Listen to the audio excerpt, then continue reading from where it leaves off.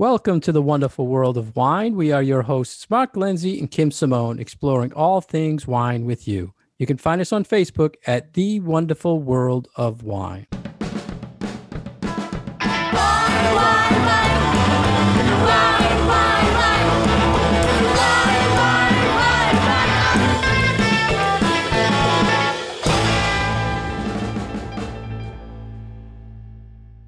Hello again, everybody, and thank you for joining Kim and I today in the wonderful world of wine. We're here every week on WFPR 102.9 FM. How's everything going, Kim?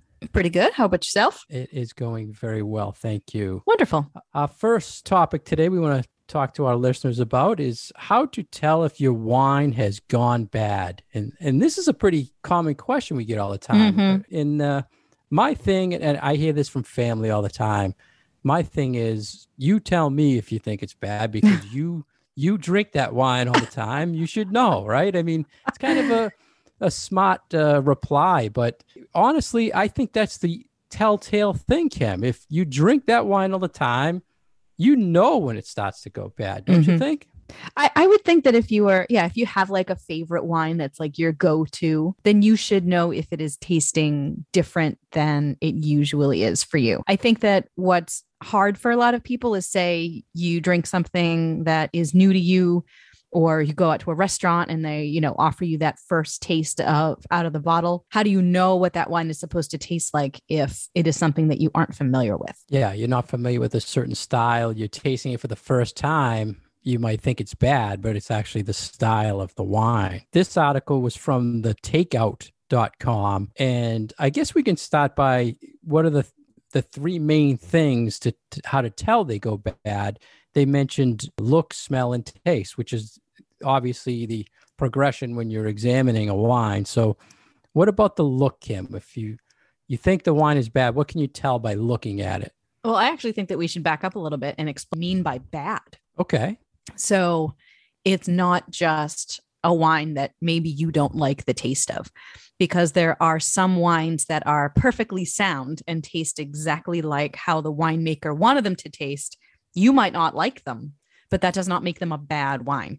We're talking about wines that have some sort of identifiable fault that, often we don't like to talk about good and bad wines when it comes to the flavor or the quality, because there's such a broad spectrum of wines out there that have very different flavor profiles. Some are better made than others. Some, are much more simple. Some are more complex. But when we're talking about a bad wine, we mean a wine that is not doing or not being what it's supposed to be. So if there is a fault in it, like maybe it's been open too long, or maybe it's been exposed to too much temperature fluctuation, maybe it has, frankly, a like bacterial kind of funkiness going on in it. So that's what we mean by bad. We don't mean, a wine that you don't necessarily like. We mean a wine that isn't showing what it's supposed to show. So not typical of what that wine should be showing. Exactly. Tastes like. See, I like how we take a different take, because my whole take on it was it's a wine you drink all the time. How do I know it's bad? And you bring in that insight to it. So I appreciate that's a good view for That's why there are two of us. So now let's talk about how to tell by looking at it. So just like when we do wine tastings, we like to see, okay, what is the color? What is the aroma? What is flavor? We kind of go through all those steps. And so going through those steps is also really a good way to see if your wine is sound or not. So often when you look at the color of a wine, you can kind of tell right off the bat if maybe the bottle has been open too long, or maybe it is on the older side. So if you were to have it now, it might not taste like it's supposed to taste because frankly, it's just too old. And a lot of this comes down to oxygen. So wines, like I like to say, wines are always going downhill to brown. So whether you have a white wine or a red wine, eventually, if you leave that wine in contact with air long enough, it'll turn brownish. So red wines get this like brick, tawny kind of color, and white wines get really brown, like almost like a, what's a brick brown. Brick, yeah, they both kind of go to brick, or a golden color, I would say, for white wines. So if your wines don't look to be either a more red color for your red wines and a clear pale gold, yellowish, greenish for your whites, then you might have a problem on your hands. I like the comparison, Kim, when you like bite into the apple and it oxidizes, that type of color Very good. that it turns. So I don't know if we're confusing the listeners, though. When we're talking about the wine has gone bad, are we focusing on that this wine has already been opened, you've already had it, or is this something you just picked off the rack and you haven't opened it yet? So should we focus on one way or the other? I was thinking more this article was focusing on it's already something you had opened. How can we now tell? Yeah, and it's hard to tell. It's hard to tell the color of it, frankly, if you haven't opened the bottle yet. Correct. Because so many bottles are brown glass or green glass. Really, the only ones that are clear glass are rosés these days. So yeah, so you kind of have to open it to find out if the color is going to show you that there's something problematic with it. And it doesn't mean if it has a little bit of that oxidation that it is bad for you. No. It's just, no. It changes the whole taste profile of the wine. It's still not going to hurt you. It doesn't mean it's technically bad. It's just evolved in a different way. So. And some people prefer their wines to have that little bit of extra age on them, especially drinkers of wines such as like Bordeaux or Chianti Classico that traditionally they've been left to age for a good long time because they were so difficult and frankly unpleasant to drink when they were really young. So some of these styles of wine have developed so that the people who talk about the best qualities of these wines or the best versions of these wines tend to talk about the older ones. So for something like a Bordeaux, some people like them young, some people like them old. And that really is just a personal preference. So there's nothing to say that it reaches a certain point and it's good on one side of that point and bad on the other side of that point. Just like everything else with wine appreciation, there is a spectrum. So if you see a little bit of that brown on your red wine, that doesn't necessarily mean that it is too old to drink or that it's not going to be delicious to drink. It just might be farther along in its aging than you might like or that somebody else might like, or it might be perfect for you. So I wouldn't take color just as the only indicator that something is wrong with the wine. So we're looking at the color. It's looking a little dark, change color from what we remember it. Now we go to the smell test. We want to take a whiff of this wine and check the aroma to see if there's anything different that we might remember for this varietal or this wine. And one of the things I always like to compare is aroma and bouquet. We've talked about this a few times. Usually a younger wine, you just get a general aroma of one or two fruits or some sort of profile. And as it ages, or things evolve, you get more of a bouquet. So you're going to get more aromas coming into play. So this might be the case if you've had a bottle that was opened and you go back to it a couple of days later, it might not smell the same as when you first opened it. And that is completely normal. You know, that is what happens when you have a bottle open for a little while. And I do kind of like this idea of comparing open bottles of something that you are familiar with, because it really can teach you a lot about the transition that wine goes through as it spends more and more time in contact with oxygen. You'll be able to see that color change. You'll be able to smell that difference, and you'll be able to taste some of the fruit has kind of faded. We won't get to that yet, but it is sort of an interesting experiment. So maybe, the next time you have an unfinished bottle of something that you are quite familiar with, leave it open for a couple of days and see what you can notice about the changes in that wine. Typically for me on a bottle I've had open for a few days, that aroma, it's hotter and hotter to get the aroma out of the glass as when you first open it. So you have to swirl it a little bit more. You have to, really work it to get some aroma out of it after a while. And if it was chilled, you might want to let it warm up a little bit to get more aroma out of it. Yeah, over chill, and especially a red wine. And I do suggest that people, if they want to extend the life of an open bottle of wine, regardless of what it is, put it in the refrigerator. So even a bottle of red wine, if you have that open, you're not going to finish it tonight. You might want it tomorrow or the day after. You are going to preserve a lot of the flavor and the aroma of the wine if you stick it in the refrigerator. But then you do need to let your red wine come up to room temperature, or at least take the chill off of it a little bit, because you're really not going to get anything out of those reds if they're too cold. They're just going to taste like nothing. So those tannins aren't going to feel good. The chilling process there is really slowing down the oxidation, correct? Yeah. It's like, it's why you put your leftovers in the fridge. The exact same thing. We're slowing down the slow crawl to the death of the thing. So we looked at it, we smelled it, we're still not sure. The final test, Kim, to give it a little taste. Well, I do want to talk a little bit about some of the other things that you might smell in the bottle. All right. Especially if it's something that, you're already familiar with, and you might have something that is very different from what you usually expect. And we've talked about corked bottles a lot. If you get like a musty sort of wet dog kind of basementy smell, that's not cool. So that is not a good bottle. But then also sometimes your wine, if you've got really problematic bottle, it might start changing to vinegar. And the transition step between wine and vinegar actually kind of smells a little bit like nail polish remover. So if you ever open a bottle of wine and it smells a little bit like nail polish remover or like really, really pungent vinegar, then that is also considered a fault and a bad bottle. So please don't drink it. Again, it's not going to hurt you. Okay, now we can go to taste. Okay. Now we taste it. Should detect a nice fresh tasting wine. I mean, depending on how long maybe you've already opened it, are you still getting those, nice fresh primary fruits to the wine?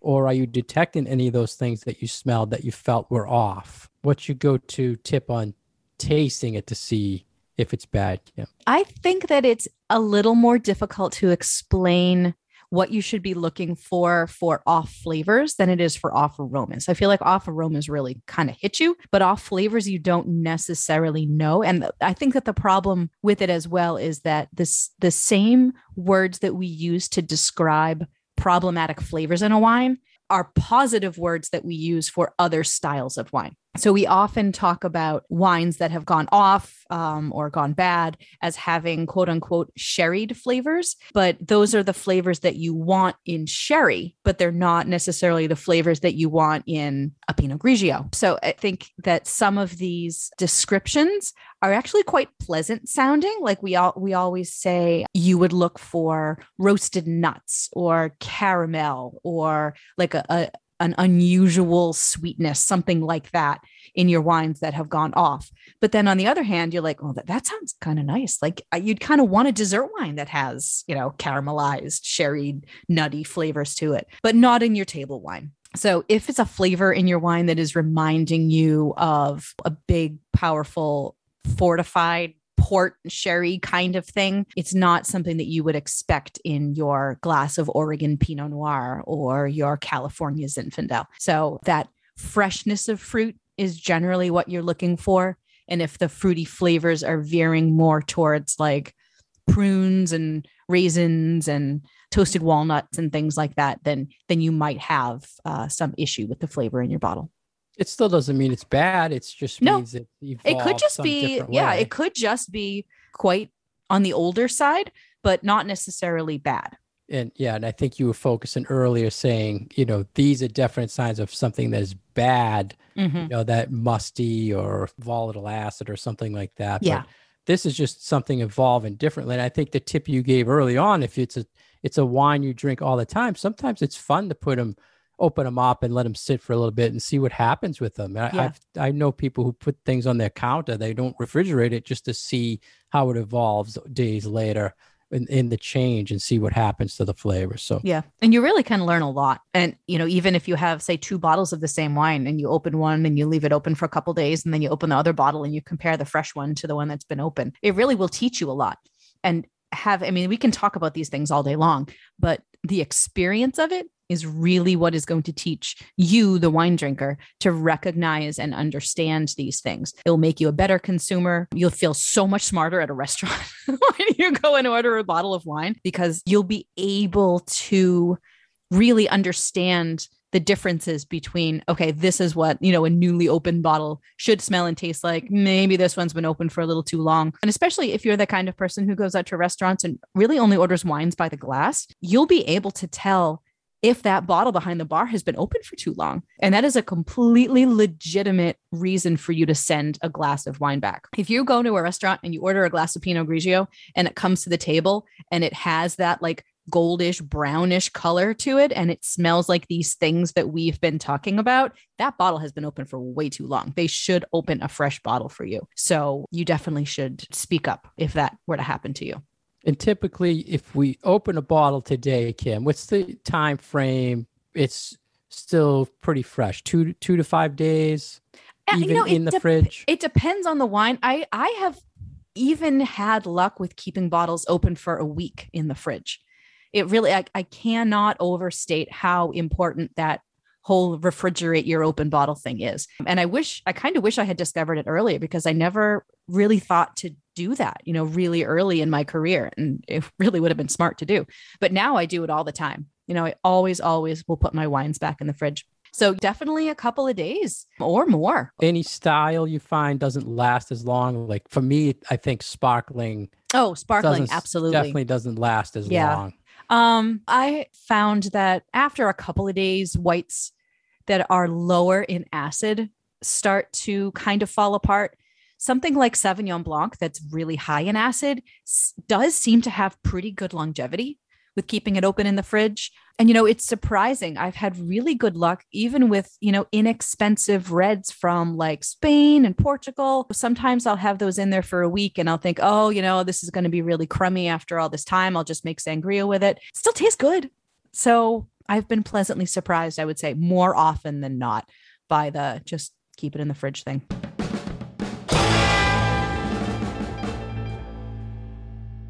You're listening to The Wonderful World of Wine. We are your hosts, Kim and Mark. You can find more information about Mark on his website, franklinliquors.com, and more information about myself at vinitaswineworks.com. And as always, you can find us on Facebook at The Wonderful World of Wine. Our second article today is about a wine-based product that I have just recently discovered and have kind of sort of fallen in love with. How much Lillet do you sell or keep on your shelf, Mark? Any? I'm going to tell you, Kim, over the years, less and less. Yeah. I taste it, but it does not sell like it used to. And that was one of my questions to you, if this is something you see coming back. Lillet, they say. Is that how you're supposed to pronounce this? I pronounce it Lillet, but maybe it's Lillet. Did I get the pronunciation? No, I'm thinking it was always Lee, Leelay. Oh, no, but well, this article, which is in Wine Enthusiast, is saying that it's Lillet. So we'll go with Lillet. That's what I thought. That's what I thought. You know me and my bad pronunciation. But so let's just say what the art says. Lillet, we'll say Lillet. But so I hear people say Lily, right? I don't know how long this product has been around for. It seems kind of old fashioned, I think. Yeah. Like it's one of those things that you would see on the back bar in an old movie or some period piece from the 1940s. Isn't the whole, this is a category of wines. It's aromatized, right? Wine. Mm-hmm. It's a category that's really not obviously a popular style wine, but it goes way back to when the Greeks, everybody way back used to put things in their wines, spices or whatever, herbs to make it drinkable. And that's what I always go back to. So, but this is a French wine with Bordeaux grapes, right? In three styles: a red, a white, and a rosé. And it's pretty high alcohol, so it's fortified, correct? Kim? It's a fortified. I think it's got 17%? It's got a little bit of fortification in it, but it's only 17%. So the addition to it is fortified liqueurs, but they're flavored liqueurs. So that is what makes it different from just like a bottle of white Bordeaux. So it's really only about 5 percentage points of alcohol higher than if you were to get a bottle of white Bordeaux or red Bordeaux. But because of that little bit of flavored liqueur that they add to it, it changes the flavor, but it's still is quite reminiscent of the base wine. So I have a bottle of white Lillet in my refrigerator because after reading this article, I really was intrigued. And I was like, this sounds like something I would like. So I found white, which is based on Sauvignon Blanc. And it is very sort of citrusy, but it really smells like white Bordeaux. It smells like Sauvignon Blanc. And what I think is something that could make these wines or these products more popular again is that they're really great like cocktail bases. They're almost like we have all these things out there right now where it's like pre-mixed cocktail kind of things. These make really fantastic bases for a cocktail. Yeah, spritzes. Spritzes, a little bit of this and a little bit of Prosecco and bam. Like there's your summer cocktail. So I've been experimenting with some things with my Lillet. So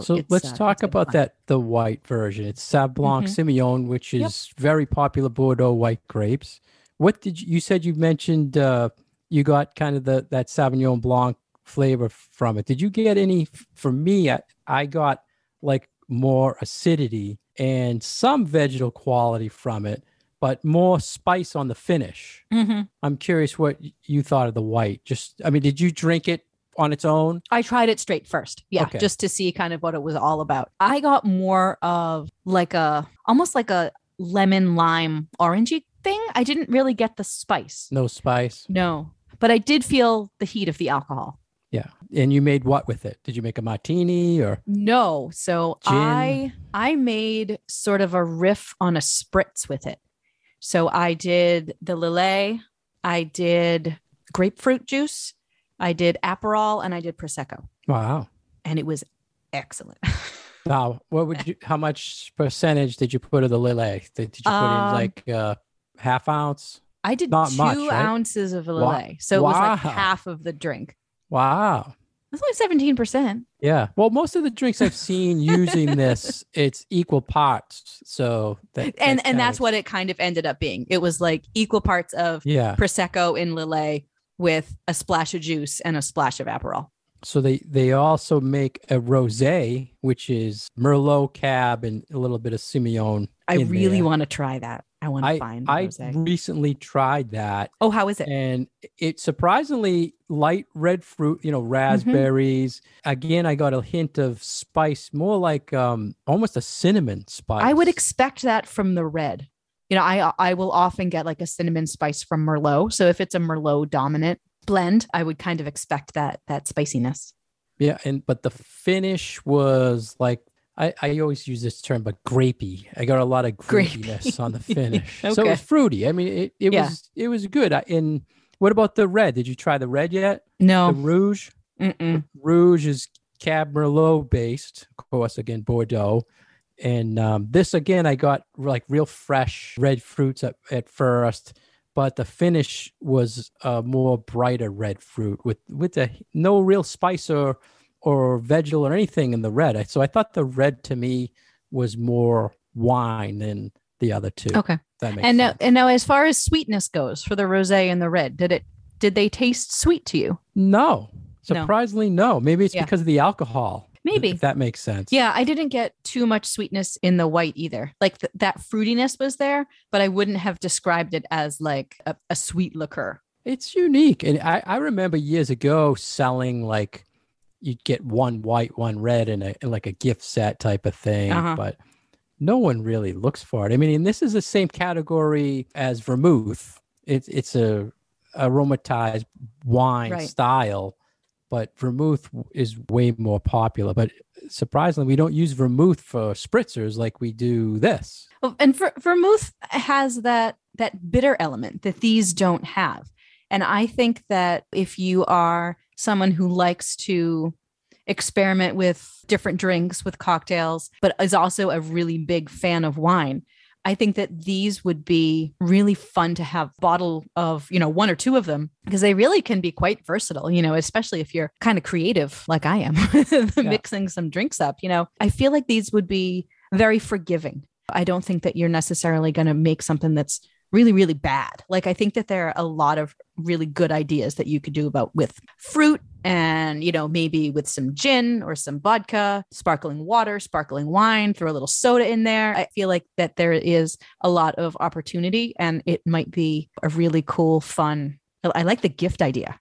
So it's like, ooh, I could do a bottle of this and I did see a gin drink with equal parts gin and Lillet, and then a Negroni, which you've talked about in the past, and then a martini. So basic cocktails that substitute and use Yeah. the Lillet. So I bet using the it red does seem in very a versatile. Negroni would be really nice. That was one of the suggestions in the article. And the article was from Wine Enthusiast magazine. So they keep up on a lot of the kind of trends. So I would assume they wouldn't be writing about it if it's not coming back in some way. And they also said you could use this product for some sort of homemade infusions. What was your take on that? Like, what would you use that infusion for? To just put in the cocktail? But same thing, so. right? It's already its that own one. infusion, That one correct? went a little in a different direction because they were talking about infusing not just herbs but also teas and then nuts. Like I don't know that. Lillet? Yeah. Is that, yeah. Which I think is different. That's another kind of step. Yeah. I feel like that's like making Frangelico or something, Well, it seems like it's trending again and something to I hope explore. it is. I really think that it's fun and it's delicious. And it would be, I think, really interesting to see some of these cool cocktails, kind of riffs on traditional cocktails made with this. It may be, in some restaurant bars, see what cool and talented bartenders could do with something like this. And that would be really cool to have more wine-based things as, I think, part of bartenders' repertoires. When you were in the restaurant, did you have Lillet behind the bar? Do you recall? Don't recall. I don't remember any of our sort of regular cocktail recipes that included it. Yeah, I haven't seen it in too many places I've been for cocktails. So yeah, and it is like you were saying, it hasn't been as popular lately, so it's a little bit harder to get your hands on. But if you do see a bottle of it in the store, I would say pick one up.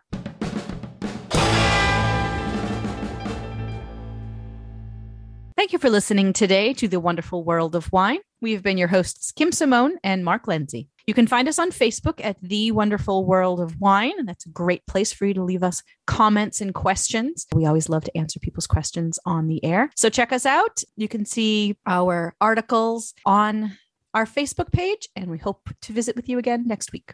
Cheers. Wine, wine, wine.